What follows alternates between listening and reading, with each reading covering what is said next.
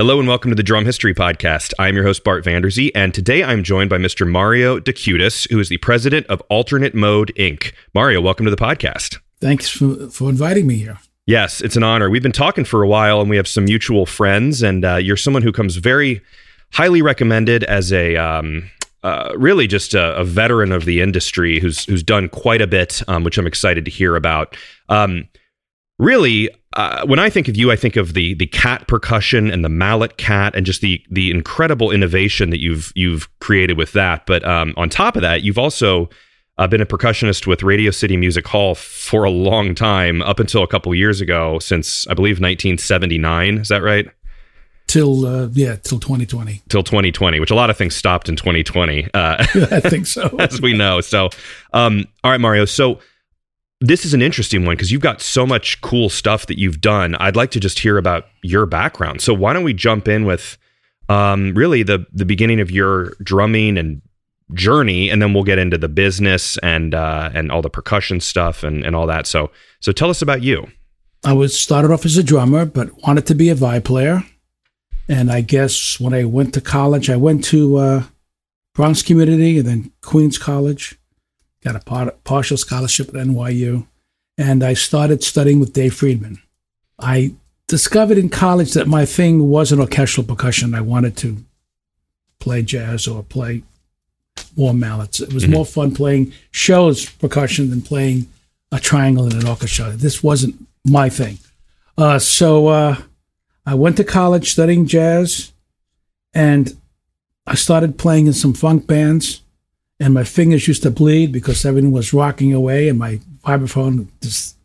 So I had this incredible desire to get involved in electronics.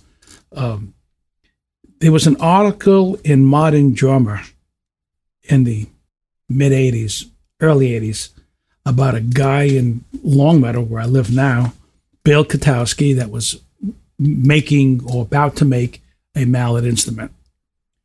So I immediately called him up, and I drove up there, and he showed me this gigantic thing that was millions of wires on it, and it had some, I believe, additive synthesis kind of thing with simple oscillators.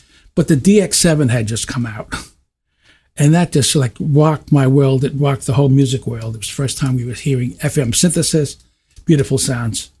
So I was influential in telling Bill to abandon this thing and to make a MIDI controller, because Yamaha had, was so far ahead in the sound department with that FM synthesis stuff. So he did. And we became friends, and I was taking control voltage in college. So I was learning music. I was learning the Buchla system, the Moog system, so I was having music concrete. I was having fun in all those things, actually taking master courses while I was still in my bachelor's.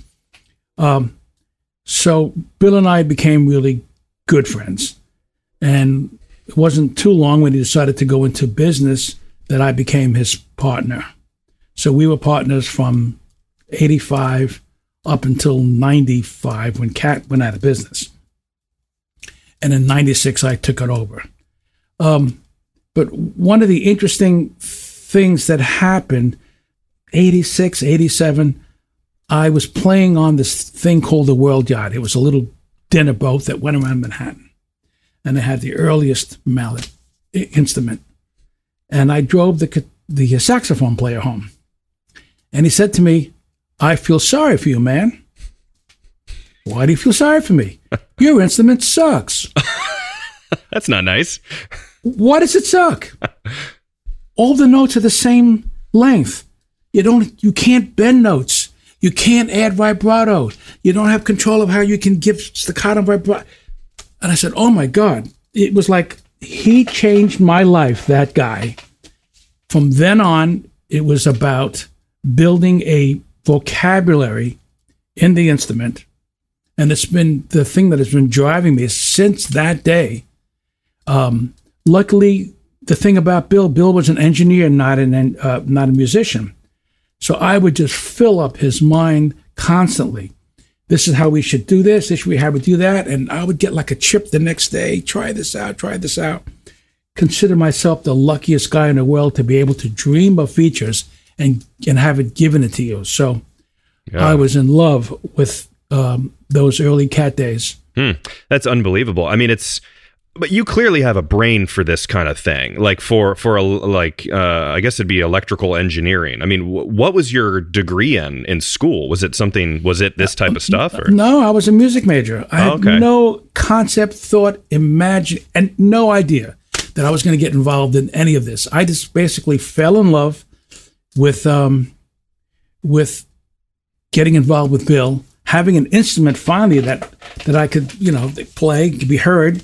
And then when I started thinking about how can we make it more expressive? What are the things how is emotion described when you play? When you think about it, well, it's because you bend the note a little bit, you add a little vibrato, you add a little filter for all these little things can be quantified. So it's been all that. And the Jamcat, the hand drum that I created, had the most expressive stuff ever, but it was beyond what a hand drummer was. It became really more a melodic compositional tool. But for me, it was the ultimate expression, and it was the first hardware product that didn't come from the Cat days. It came from some of the Cat engineers, but my concept, which was from learning from Bill, when you work with an engineer for 10 years, you get very skillful in being able to communicate to engineers, and that's what another gift that Bill gave me. Yeah, I mean, it's a different language. I mean, it is a 100% different world, but it sounds like it's interesting to me that he's not Bill wasn't a musician, but he still saw the opportunity to create vibes that were electronic with his first design instead of the MIDI. So that would be everything in one. The brain was inside of it. It had built-in sounds, right? That was his first. But then you said, no, MIDI's the way to go. We got to control the things. Well, he worked with Star Instruments back then, way back. Do you remember Star Instruments? No, I think I've heard of it, and I did an E-drum episode, and that is coming back, the name. Yeah, this little drum, but it had a step sequencer in there. It was kind of like an analog digital hybrid. I mean, that was Bill. And then he left, and he started working for Hasbro. Hasbro was going to be making, Milton Bradley was going to be making some kind of a digital xylophone. They abandoned the idea, and Bill said, you know what, I really want to do this. And they got permission to take the project, and he left them and created the Cat. Got it. Now, when did you guys go to market? When did you, besides you just playing it, but what was the creating the business, actually making this thing a boxed up, ready to sell product? Well, interesting thing happened. At Radio City, there was a strike. The orchestra had a strike, again, in the late 80s or something. And the orchestra got arrested in front of Radio City in our tuxedos. It was just like this publicity stunt. It meant nothing. It was just a stunt. But when I was sitting there in my tux, handcuffed to the violin player who was then 75 and I'm 28, what am I doing? So I really got mad at music, and I said, I'm ready to do something else. I just had this urge and when I started working with Bill, so we decided that, let me start selling to you. I'll sell in my basement. I know the guys at Manny's, and we did that kind of thing. And slowly but surely, I got hooked into the selling thing. And I started reading all these books on how to sell and books on, how to create a rep force. And so I became the sales force for Cat Inc. back in those late 80s up until 95, 96. Yeah, I mean, you have that well, first off, you're knowledgeable, but you have that from talking to you on the phone for a while. But I feel like everyone who comes in contact with you kind of becomes your friend. You're very personable, where I could see that very much being you would be a good salesman for it. Plus, it sounds like you had the best of all the worlds, where it's, the instrument. You're playing at Radio City Music Hall, which cannot be, that's one of the biggest shows in the world. That's kind of the top of the top. So clearly you're an incredible performer, but I can totally see you being a great salesman for this, I love the product. It was it became synonymous with it. I mean, when Cat went out of business in 95, I can tell you why that happened. But when that happened, I couldn't stop. No, this is my instrument. So I picked it up with a totally different mindset that I didn't care about reps, stores, distributors anymore. I just wanted to keep it small so I could get back into playing more. So at the time, it was like, you're doing what? You're going to sell direct. The stores will never talk to you again. The internet was just starting, but the internet saved me, and I was able to sell direct for, 20 years. Got it. And it was just only when more competition came in that I needed to get Big Brother involved. Sure. Back in the days in the 80s, it was really interesting time. There were so many small American innovative companies doing incredible things, ARP, and it was an exciting time because a small company could survive selling that way. But what happened was the Walmart mentality came in, and all of a sudden containers are coming in from China. So you needed mass marketing, and because there was mass marketing, they had to sell to the masses. So the quality of the product started going down. Because every decision was based on, will you save 25 cents by doing this? Or we're going to get 1,000 of those. And we don't care about the features because we wanted to make it work for everybody. It was the absolute opposite of what I wanted. I wanted to make the best instrument. I never even thought or cared about what it cost. I just wanted to make it and then to make it the best that I could so I could enjoy it the most. And hopefully there'd be enough people to allow me to continue my game of hiring engineers to let me have fun in my basement. Yeah, and let them do the actual building and putting together of the circuits and all that stuff. You're the creative guy. And just to kind of clear it all up a little bit. So Cat, can you just give us a very simple, like the timeline of things, and we'll jump back and kind of go more through the history, but how did that all go? Just so people kind of know the names of where we're at, basically. So it started as Katowski Engineering. That was his first mallet instrument, totally analog. When Bill was convinced that going to a controller was the way to go, and we started working together, and he hired people to put a thing. Cat became the name, and we became Cat Inc. I think in '85, could have been '86, but I think we were officially Cat Inc. in '85. And our big instruments then, we did the Malacat, we did the Ditty, which is the trigger to MIDI interface. We did the Drum Cat, and then the Trap Cat. And the Trap Cat is what killed the company. Really? Yeah, what happened was we started to say, well, we need to get to a new level here. We need to make it turnkey, blah, blah, blah, blah. So we got together with the folks at Kurzweil. Kurzweil, the Waltham, not far from here, was the whole engineering team. And we went to them and say, we want a synth, a sampler synth inside this instrument. And their director was all for it, and we were going to put stuff in that was like, it came out 20 years later. But so with that in mind, Cat got large amounts of loans because the Trap Cat was going to sell. We were going to be rich with this thing, with the sounds built in, the best sounding engine, 24 pads, FSR. Well, in the middle of the project, so we got the loan. So all the loans are spent. And when you get a loan in the bank, there are certain covenants that you have to adhere to. So the engineer at Kurzweil decides to leave. So when he left, it put Kurzweil in this horrible place, and they had to abandon our project. So now we have an instrument that doesn't have sounds in it. Then the company that builds the sensors didn't support the tails properly as it comes out of the circuit board, and they started to snap. And we didn't know it until after we had hundreds out into the field. So they were coming back.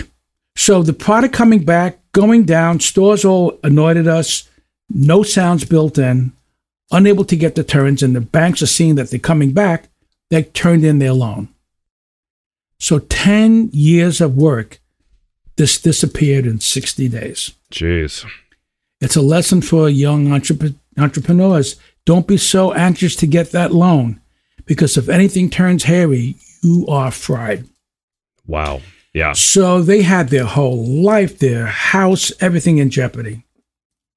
At the same time, I couldn't live without it. My wife was a successful realtor. She was a manager in the second largest real estate thing in Long Island. I convinced her to leave her job to move up here. And a few months later, we were out of business. Oh, boy. So I had to pick it up. But the goal was that it would be here for a few years. That Bill would help. Bill helped me with the transmit. He got himself another job right away. But no one wanted this to die yet. So I found myself, all right, after a year's time, I started, the Emu folks contacted me, and they helped me get back into production. So they also helped me get it into stores. They would get a Trap Cat in the store, but not sell them stands for the Trap Cat. And the whole quarter would go by, and Guitar Center or somebody would say, this thing isn't selling. And I'd call up Emu and say, where are the stands? Don't tell us how to sell. So after a year and a half of that, I got everything back. So Emu was no longer the distributor, and now I was by myself. And that's what I said.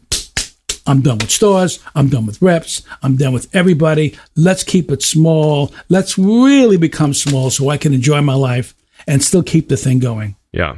And that's what I've been doing. So in 1996, my wife and I started Alternate Mode. And and like I said, we managed to keep it going until the market changed, and I suddenly realized I needed help. Yeah. And then you connected with Hal Leonard, correct, who is licensing the Cat brand, because that is it's famous. I mean, your innovative technology has really it's known. And I feel very again, I've said it before, but in that world with orchestral percussion and vibes and things like that, that is outside of my world. But even I know about the Mallet Cat. I mean, it seems like an industry standard. Do you have a lot of competition? I mean, I don't know much about this world at all. Well, there was almost none at all. And then there was a guy in UK, Xylosynth, different instrument completely. And we both coexisted easily. We were both expensive, making them in small, in our little factories. But then Pearl came out with a mallet station. And they did the thing that I talked about with, the Walmart mentality. They got 1,000 of them made. They got them made overseas. And they brought the thing in and selling it cheaper than I could get the metal for. You know what I mean? It was like one of those kinds of things. So it was an existential threat. So I used that as an opportunity to go to Hal Leonard and said, they will bring the marketing to show the world that there's a electronic mallet instrument out there. Yeah. And we can piggyback because my instrument's better. The good news is that they didn't do it right. Yeah, sure. If they didn't done it right, I wouldn't be here. At least in business. Yeah, but no, the positive outlook you're having on it, which I think is smart, is sometimes competition. I mean, it's a pretty niche market. And for someone like a big brand like Pearl to bring the attention to it, and then people are maybe searching it online, and then they realize there is your brand, that is a good way to look at it, where, then people maybe find you. When they first come out, sales stop. Whoa, where's the floor? And then it just, I'm right back where I was. Interesting. It's just a different headspace. And I got aggressive too. I have to admit, I made videos showing what mine could do, which I knew theirs couldn't. So I emphasized that kind of thing. At the same time, the whole why it's exciting with the Hal Leonard thing is the appeal to make the next generation. If I pull this thing off, this next generation, it's going to revolutionize electronic percussion. Really? Like now you are working? Now we are working on it. Cool. I was working on it independent of Hal Leonard up until the COVID, and I could no longer afford the engineers. I was hardware and software engineer with making a whole new stuff. The technology has changed so much that you can get thousands of levels of dynamics when you're playing. It can tell you where you struck it on the bar. Another fortuitous thing that happened was I met a guy in Austria with a company called V3 Sound, and we're working together on sound libraries. So now I have a killer vibraphone mallet orchestral percussion library, a killer hand drum library with world percussion, Latin percussion, Asian percussion, cool. Turkish percussion. It's just like that. And now we're working on a drum thing as well. Interesting. And there's still controllers where historically you would always have to have like a outboard, a MIDI, like a brain, like a box that has all the sounds in it. Still, well, I guess now people would probably hook it up to their computer. Well, that's I say that's always been our problem, is that you have to get people to connect things. No, I want to make a turnkey box. Yeah. You turn the thing on, there's the sounds, listen to it. But it's going to have a connection, a USB connection to software, because I've been working on a whole new set of sequencing software. All the either if you look at a program, these amazing programs like Digital Performer, Ableton Live, they're wonderful, super powerful to finish your thing, but the looper program has always been limited. You got these floor loopers so I created this, or I'm working on this thing called the Catalyst that allows you to, on the fly, without touching your computer, you can create loops of different lengths, put them together. You can transpose them. You can quantize them in subtle ways. You have a metronome that's a rhythmic generator so that it improvises with you, like little AI stuff going on to practice. And I think that's the future, especially when you combine it with a company like Hal Leonard that has publications. Yes, yeah. So I'm hoping that the next generation will be so simple. It'd be like a Casio keyboard. Casio can sound pretty good. Their keyboards are pretty high end now, but people don't consider that because they're so simple to use.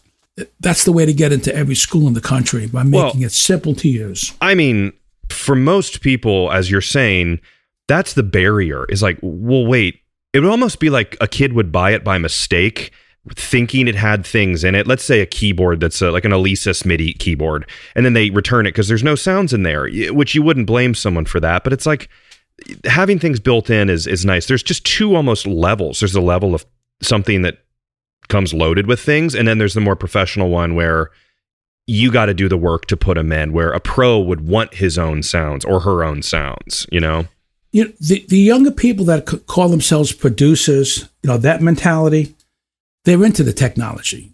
They want the looping, they want the slicing and the rexing, and they want all that.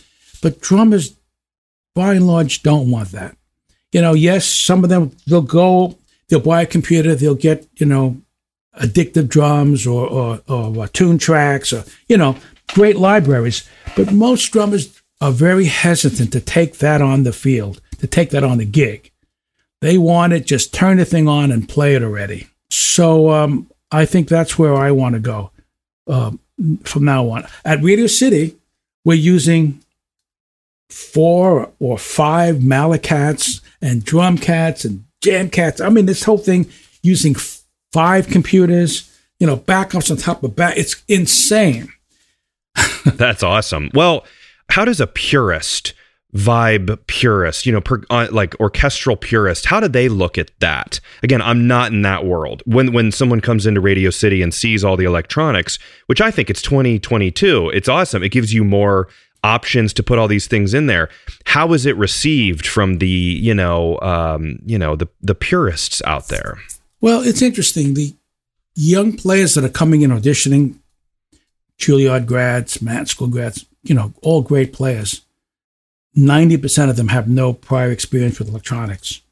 So they'll do their auditions on acoustic timpani and on a marimba or something. And then they come in and they're surrounded with this. So there is a disconnect. And I think the reason why there's a disconnect is because it's not properly taught in schools yet. So in order for this to be successful, really, the manufacturer needs to start looking as one of their primary goals is to educate the educators. And if we can, with this new stuff, and especially with this software where you can teach people how to improvise in new and different ways, if you can create a syllabus that way and present it to some young percussion instructors or jazz instructors, now every year that school will start pumping out a new generation of drummers and percussionists that see that it's a valid art form. Sure. See, one of the bad things about electronics, especially drums, because of this mentality that they have to sell to the masses, you make a $300 kit, a $500 kit, a $700. It's great, but it's shite.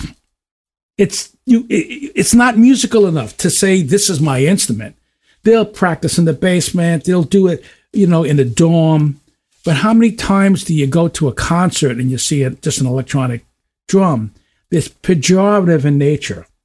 On a mallet instrument, on this thing, to me, it's better than acoustic vibraphone because I can bend notes. I can add vibrato. I can control the gate in ways that you can't do with just a piece of wood or a vibraphone. So for me, if I had to be stuck in one room for the rest of my life with a vibraphone or a mallet, there's no question. With this percussion library that we put originally for the Jamcat, if I put on every octave of this mallet, a conga, a bongo, a tumba, a quinto, and you start playing, you suddenly realize that you have 4 octaves of sounds. And by starting to learn patterns, you can create a groove of a whole section that you can't do on any other controller other than a keyboard. Mm-hmm, sure. So I'm learning now. It's like I'm learning how to play. I've never dealt with. I'm going to play this combination of a Dunebeck with a shaker or a shaker, and I'm learning. Whoa! You can create the imagination that the shaker is continuing, or the triangle is continuing, or the bongos, because the way you do that, boom, it's going to be there. So you can, and yeah. So I'm hoping in the next few months I'm going to be pumping out tons and tons of videos of showing all these new sounds that I'm just learning how to play right now. Well, I mean, that raises the question too of, you've been doing this a long time. Like, there might be other people who are in your generation who are maybe like a little bit hesitant to try and get into all this electronic stuff. Even younger people. I mean, like you said, you were coming up in music school and you just kind of got into this and you've relied on, electrical engineers and people like this. But what would you say is maybe advice of people, let's say people over the age of like 50 who have no real background in messing with MIDI and controlling sounds, and either in the percussion world or in the drum world or whatever. But what is some tips you would give for how to shake that kind of fear of, I don't know, I'm not good with computers, I'm not good with electronics. Any advice? Yes. I mean, that's the goal of the next generation. You don't need a computer. You don't need to know the language of MIDI. If you see a little button that says vibraphone, you click it. Now you want marimba, you click it. It becomes that. And then I think what happens is you find your own voice. And then the instrument teaches you. In a way, if you allow yourself the space to let it tell you where you're at and what you are, and you stick with that, then now you're communicating with your instrument and you've found your voice. Sometimes you think you want to be this, but it's telling you you're this. If you stay there and let it's kind of like it's almost alive in a way. It's your mind, but so I find that it's giving me a voice. Sure. It's giving, and when I'm saying, I wish it could do this. Hey, Chuck, can you put this in there?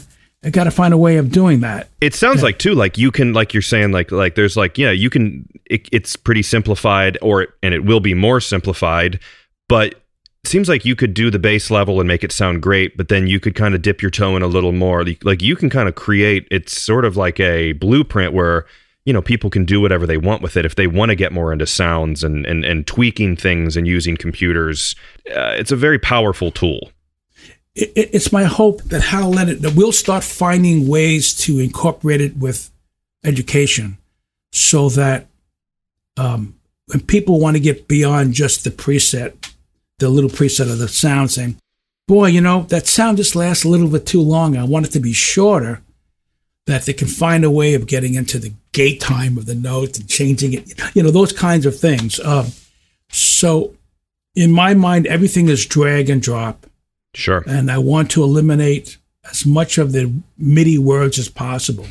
So if you see a picture of a Deegan vibraphone and you drop it on the thing, it sucked up those samples, it put the right octave in the right place, all that I do.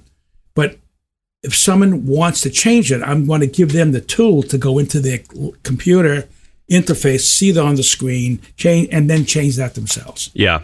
There's something about MIDI that, I've had a fair amount of experience with MIDI with working in Pro Tools and the MIDI stuff there and, creating kind of background music for videos or something, pretty basic stuff. But it's almost like it can be as crazy and involved as you want it to be. You can go nuts and you can program things to do anything you want with it. It's basically endless, but it's daunting at first. Not your instruments, but just MIDI in general is sort of there's a lot to it. It's a language, yeah. It's a language. And another thing that I noticed that fear, you said, older people, learning to manipulate loops in real time threatens drummers. It doesn't have to. For example, if you have a little file that does this, da-dum-da-da, bop, chop, da-dum-da-da, shaka-daka-dak-da-ba-dum-ba-ba, you suddenly realize I am just playing this and I'm getting da-da-da-ka-dum-da-ka-dum-ba, and then you can start building stuff and the creative process becomes the exact way when you were playing this. You don't have to always spend your whole life sitting down, playing bass, playing hi-hat. No, you can have a hi-hat just giving you that beat, and you can. So to me, exploring loops, not in the producer way where they just turn on the thing and they think they got a groove, interacting with that groove in a way that you become part of that groove is an exciting new thing. And again, I'm learning because I came from the old school, 70s, 80s. I was playing orchestral, timpani, xylophone, bells, all that stuff. Yeah. I haven't touched those instruments in years now.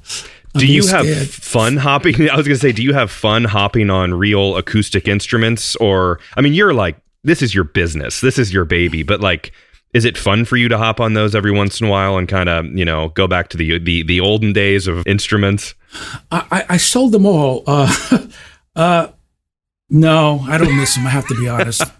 All right. Yeah. Well, you're, of course, this is your world, but yeah. I'm sure some people, you gotta always remember, I'm sure you've felt that throughout your career I feel like electronic drums and percussion. I keep saying drums just because of the show and my background, but electronic instruments and acoustic instruments are always sort of it's one or the other. It's rarely both together. In general, what's your thoughts on those two different worlds coming together? I think that the real hybrid has not happened yet. That it's been attempted several times by different companies in different ways, but it's not here yet, including us. Although we're working on something. We had I was in a project with Aquarian Drums with Miditronics, the company. Frank Eventhoff was the inventor of the Fassar, and we got together, created Miditronics, and we went to Aquarian to put sensors inside the head. Have you ever seen that? I don't think I've seen that. It's a head, an acoustic head, and sandwiched inside that head is a layer of conductive ink, and then there's dielectric dots that separate a circuit. And what happens is juice is flowing through that thing, and when you put your finger on it, it creates resistance. So by measuring resistance, you can determine how hard you hit or where you hit. And you can do hold and don't note and sustain. Ba ba ba ba ba. Wow. You can't do that with piezo technology. So FSR is a interesting tool to get expression out. So we made these heads that have zones inside them. What's cool about that is that you could be playing on the head, you're hearing the sound, you will not get that electronic sound until you actually strike that black ink. So you can have multiple, so it's the first time that you have a triggering technology that doesn't interact. There's no false triggering of any kind. Yeah. So in our first attempt when we were working, well, I should go back a little bit. You said from CAT, there was an adventure with KMC. And KMC was going to use the CAT name.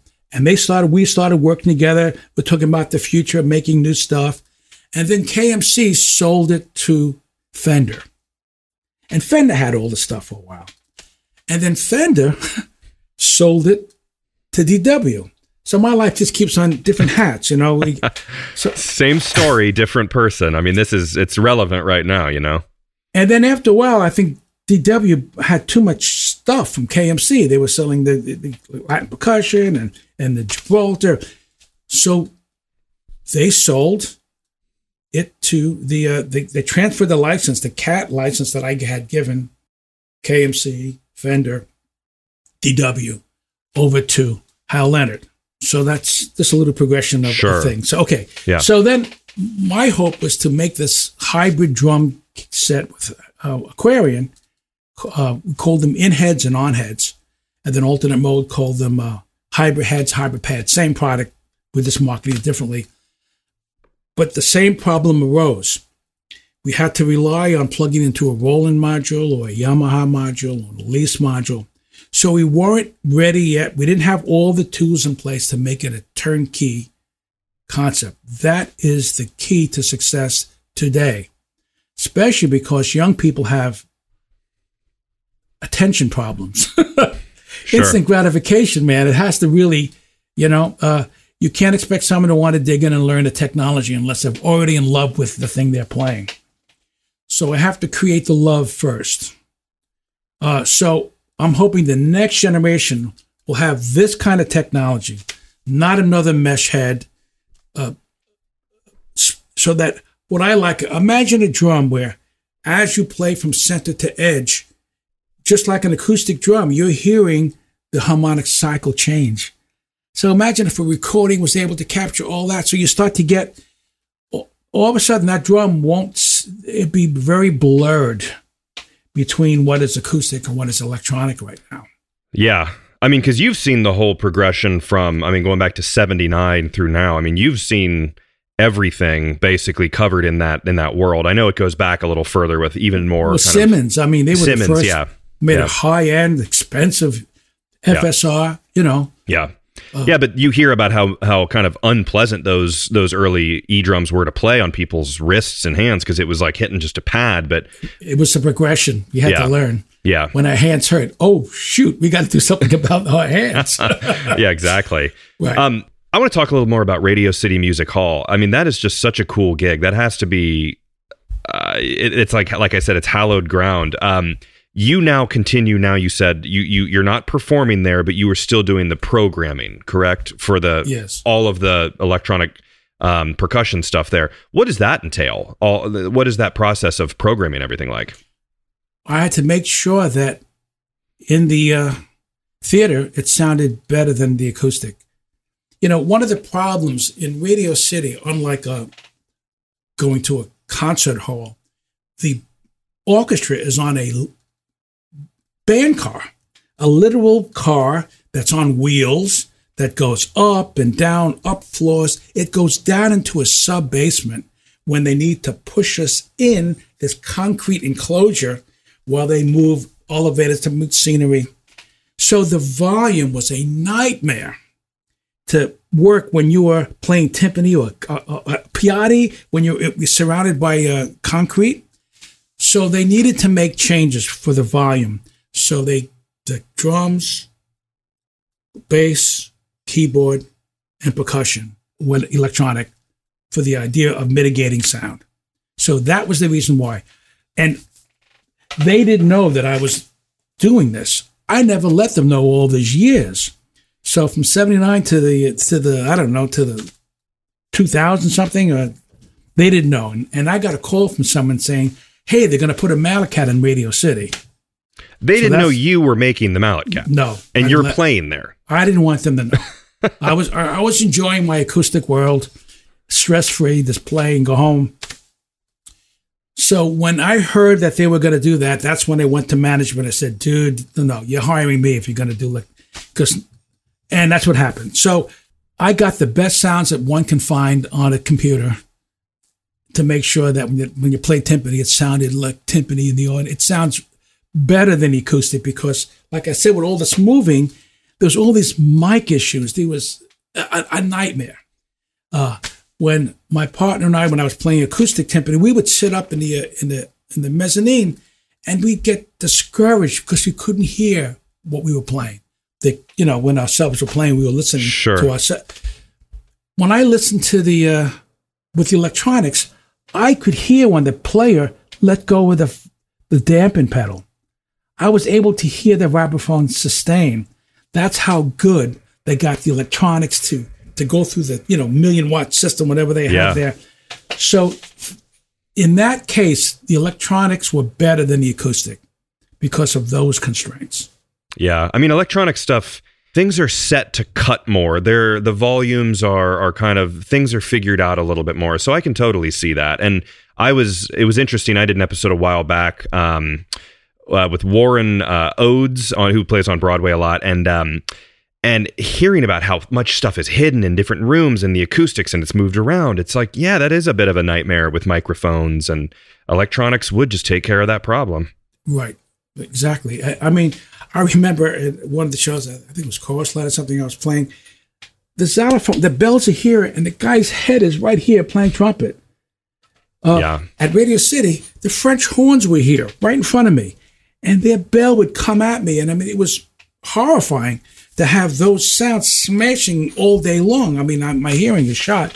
So I loved having the ability to put a Cat headphone on. Those big, those headphones are like air muffs. You guys are in pretty tight quarters. I mean, it's obviously, it's pretty wild. Now, it's so interesting that you were the performer, but then you're also the business owner. Was it a little nerve-wracking to have your company, your baby, up on a huge Radio City Music Hall? Yeah. The saying, you're as good as your last performance. Well, after a while, the conductors, if something happened to the equipment, it was the same as if I played bad. And I felt in jeopardy whenever some kind of crap happened. And in Radio City, because of this going back and forth, they have to unplug the plug and then go on battery power. Ooh. So there were these little spikes that a laptop would freeze, or the Mallet Cat would freeze because we're running around and our shoes get static and you touch the metal and stuff like that always happened. So I created this really complex redundancy system that if that went down, you can play here. If that went down, you can play here. If the computers went down, step on the foot switch, the next computer running at the same time would take over. Can't trust the mixers. Let's have two mixers. If the mixer went down, that kind of a thing. Man. Geez, you clearly, and like I said before, your brain has to work in a certain kind of way with the flow. And I heard someone say, my old boss at a recording studio would say, when you're doing a lot of crazy routing with audio processing, whatever it is, MIDI, anything, it's like a flow of water, and you kind of turn it this way and it goes this way and it goes this way. And which, yeah, it's all simple and easy when you say it like that. But when you're in the actual, literally the pit doing it and programming it, it's not quite so easy. I mean, it can get very confusing very fast. I mean, that's about as big of a venue as you can get, where high stakes. So what I'm demanding now from Radio City, that if I'm not there, that I need to have a training session with the percussionist that you're hiring. Not the programming, but if this stops playing, is the MIDI cable connected? Let's start with a list. MIDI cable, reboot the computer, those kinds of things. And the problem is when notes are going by and you're not playing them, you kind of panic and you have to go through some panics in your life to say, no. Stop. Just Yes. take it easy. What is that working? But that's not working. Oh, it must be this cable or that kind of thing. Or Yes. someone kicked the adapter on the floor. Or, Yeah. I mean, things have to go wrong at one point I have many examples in the audio engineering world where something's gone wrong. Even before I start these interviews, I have always learned it's the simplest things of check how much hard drive space you have. Because I've done voiceover sessions historically where, again, I'm the engineer. Oh, I just started a session and there was 150 megabytes of space on a hard drive, which is eaten up like that. There's simple little things you need to look for, which you don't know unless you've been burnt. Yeah.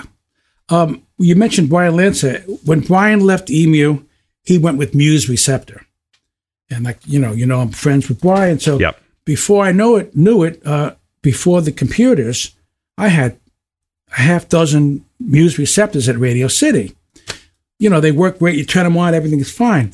The problem with Muse Receptors was it was before there was SSD drives.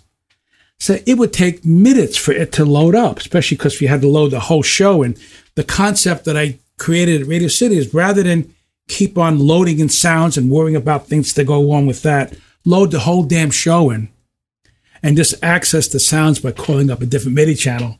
So it's all there, less to go wrong. I had a situation once where the show's in pre-start, it's going to start any second.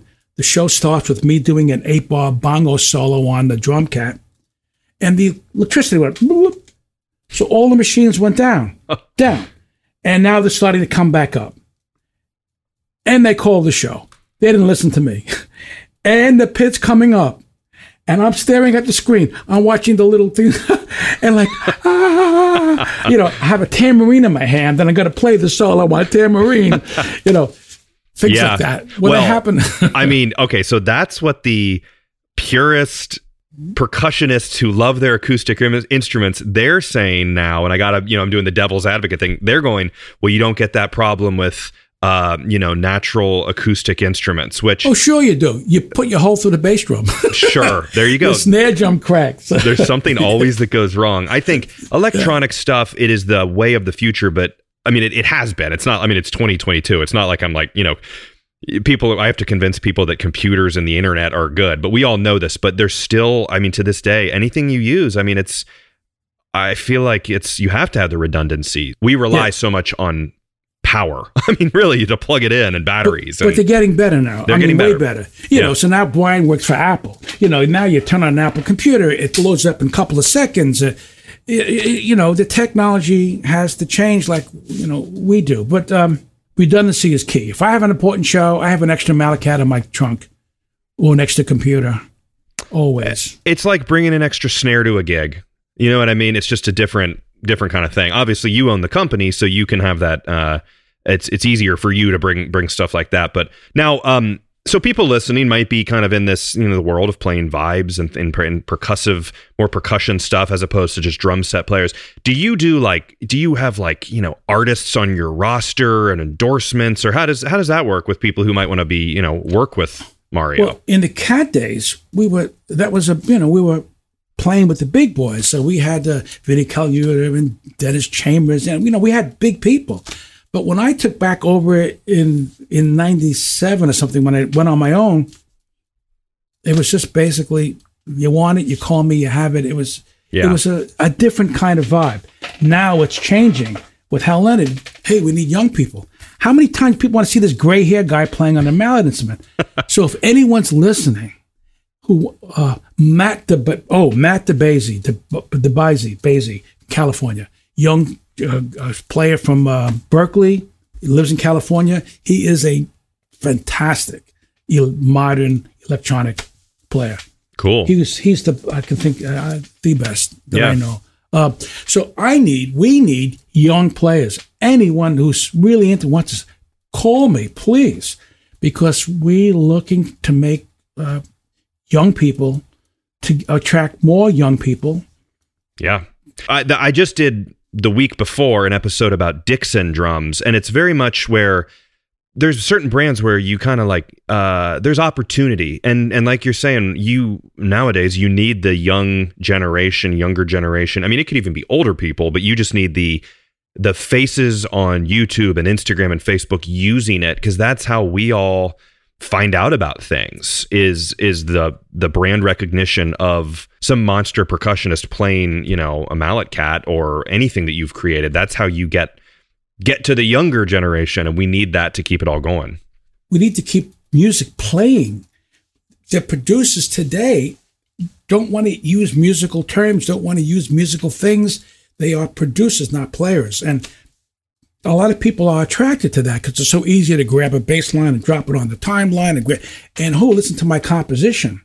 We have to get players to keep on playing. There's nothing like to have a relationship with an instrument and to play with someone and have that interaction with two players. How can you, Garage band for me growing up was in the garage playing with other players. And I think that's what's lost today. Yeah.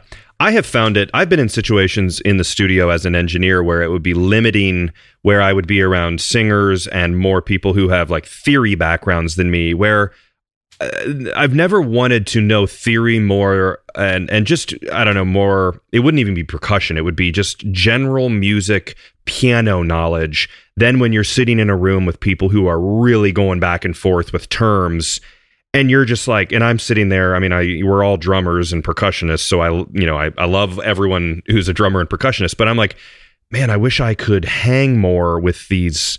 I don't know, being able to call out the note that they're singing wrong or something like that. I feel like it sounds cheesy, but knowledge is power. It's truly, it helps you stand out, and I hope that is the case for a long time, where it's not just drag and drop, like you said. It is, but I have hope for the future. I see a lot of people on social media who are very great players, who are truly knowledgeable. There's a lot of great people out there, and I think there's a lot of hope. Not to be an iconoclast, I think that the way they're teaching music in schools are just wrong. 4 years of species counterpoint, and graduating as a performing percussionist and don't know what a MIDI cable is. There's some real problems, I think, in the school system, because all it does is just continue the thing that you're going to be one in 1,000 that get an orchestral gig, or you're going to end up teaching this and perpetuating the same thing. I think to be relevant today, if I had a kid that wanted to go to Berklee and was going to cost me $250,000 to get his degree, it would try to be for practical musical applications. And that means so that when you go into a studio, you understand what's going on the board. When you play an electronic, you can play the electronic instrument. It doesn't have to be your number one thing. If you're a marimbist, you're a marimbist. I don't really like, what I'm always have to do is, hey, let me hear your vibe sound. I can't tell you how many PASIC shows and NAMM shows. Let me hear the vibe sound. Okay, but this is so much more than a vibe sound. Hey, let me show you what it's like to play flute on this, or hey, I'm going to play guitar. You don't sound like a guitar player if you play a little guitar voicings. Guitar players play opens. So you got to learn. So each instrument becomes like a teacher when you hear yourself back and say, hey, that didn't sound like a flute. Oh, my sustain pedal was down and I blended a whole bunch of notes. You don't do that on that kind of thing. That there isn't a formal, that I know of, training on how to be musical on different sounds other than. So this is the kind of thing I was longing to see in schools, and then there'll be life in performance. I think young people will be excited to use what they're learning in their daily applications. Sure. Yeah, it sounds like best of both worlds, where, man, take that, if you're at Berklee or wherever, any of the great music schools, it's like once you get back to your dorm or your apartment or your house, mess around with computers and make it your own. And that's how you stand out. You know what I mean? Make some crazy sounds and just have fun with it. But so as we wrap up, Mario, when can people expect this kind of, new stuff you're talking about, the next iteration of what you're working on? And on that note, where can they find out about it? AlternateMode.com. Okay. Join our newsletter, and we send out newsletters on a regular basis. On Hal Leonard's side, catpercussion.com. Hal Leonard brings in lots of kits that have the cat name on it, and there'll be new ones coming out, probably, definitely the NAMM show, which I believe is April right now. I'm hoping in the next month or two, I'll have an upgrade for the Malacat GS. One of the reasons why we have such a good following is that people buy an instrument and they keep on using it for 20 years. There's not many companies that make an electronic instrument that stays that way for 30 years. I mean, It's essentially the same instrument. That's why it's time for a new one, because the electronics are getting harder and harder to find components, and technology has changed. So I'm really ready for that. I hope to be releasing tons of new stuff on the Facebook, alternate mode Facebook stuff. So the goal is, which I'm hoping that people enjoy, is that when I start playing, I'm going to play the conga part, the bongo part, the shaker part, the bass part, the guitar part, the vibe part, or the steel drum part. And then they say, wow, this is a whole different way of playing and practicing. Because the first time you play an accompanying part and you listen to yourself back, you go, oh man, I'm so busy. This is crazy. I would hate a guy who played like that. You don't know that until you listen to yourself playing back and say, my God, I must have hurt people the way I played that. It's that kind of thing. Sure. So I'm learning now how to be a composer in my little practice sessions. And I say, this is really valuable. I wish I had that in school, a little program to listen to yourself compose parts. Yeah. So that's exciting for me. It's a growth thing for me. I'm nowhere near saying that this, I'm learning. But I don't mind sharing my learning in public to see how it grows. Totally. It holds you kind of responsible, and that's a great way to look at it. You usually don't listen back to yourself and go, oh, I should have played more notes. But that's cool. Everything will be in the description, all of the alternate mode links and Mallet Cat and Drum Cat, all that stuff, the Hal Leonard links I'll share, and Mario's Facebook and all that stuff. And then Mario's going to be kind enough to hang out and record a Patreon bonus episode where we are going to talk about his 1979 audition for Radio City Music Hall, which I think will be an interesting story, and I'm excited to hear about it. So if you guys want to hear that, you can go to patreon.com/drumhistorypodcast, or go to my website, drumhistorypodcast.com. There's a little button to click, and you can check out that and like 65 or 70 other bonus episodes. So there's lots of cool stuff there. And I want to thank you. This is very nice, very kind of you to think of inviting me. Thank you very much. Well, the first big thank you beyond you goes to Brian Lancer for getting us connected. And then thank you, Brian. Our mutual friend, Barry James, who has been going through some health issues. But he's been talking to me about getting you on the show for, I want to say, maybe 3 years now plus. And it, we finally made it happen. But I really hope Barry is pulling through and doing well. And I'm sure he's listening right now. So, we love Barry, and I hope he feels better. Love you, Barry. Yep. Awesome. Cool. Well, Mario, thank you for being here. Thank you so much. If you like this podcast, find me on social media at Drum History, and please share, rate, and leave a review. And let me know topics that you would like to learn about in the future. Until next time, keep on learning.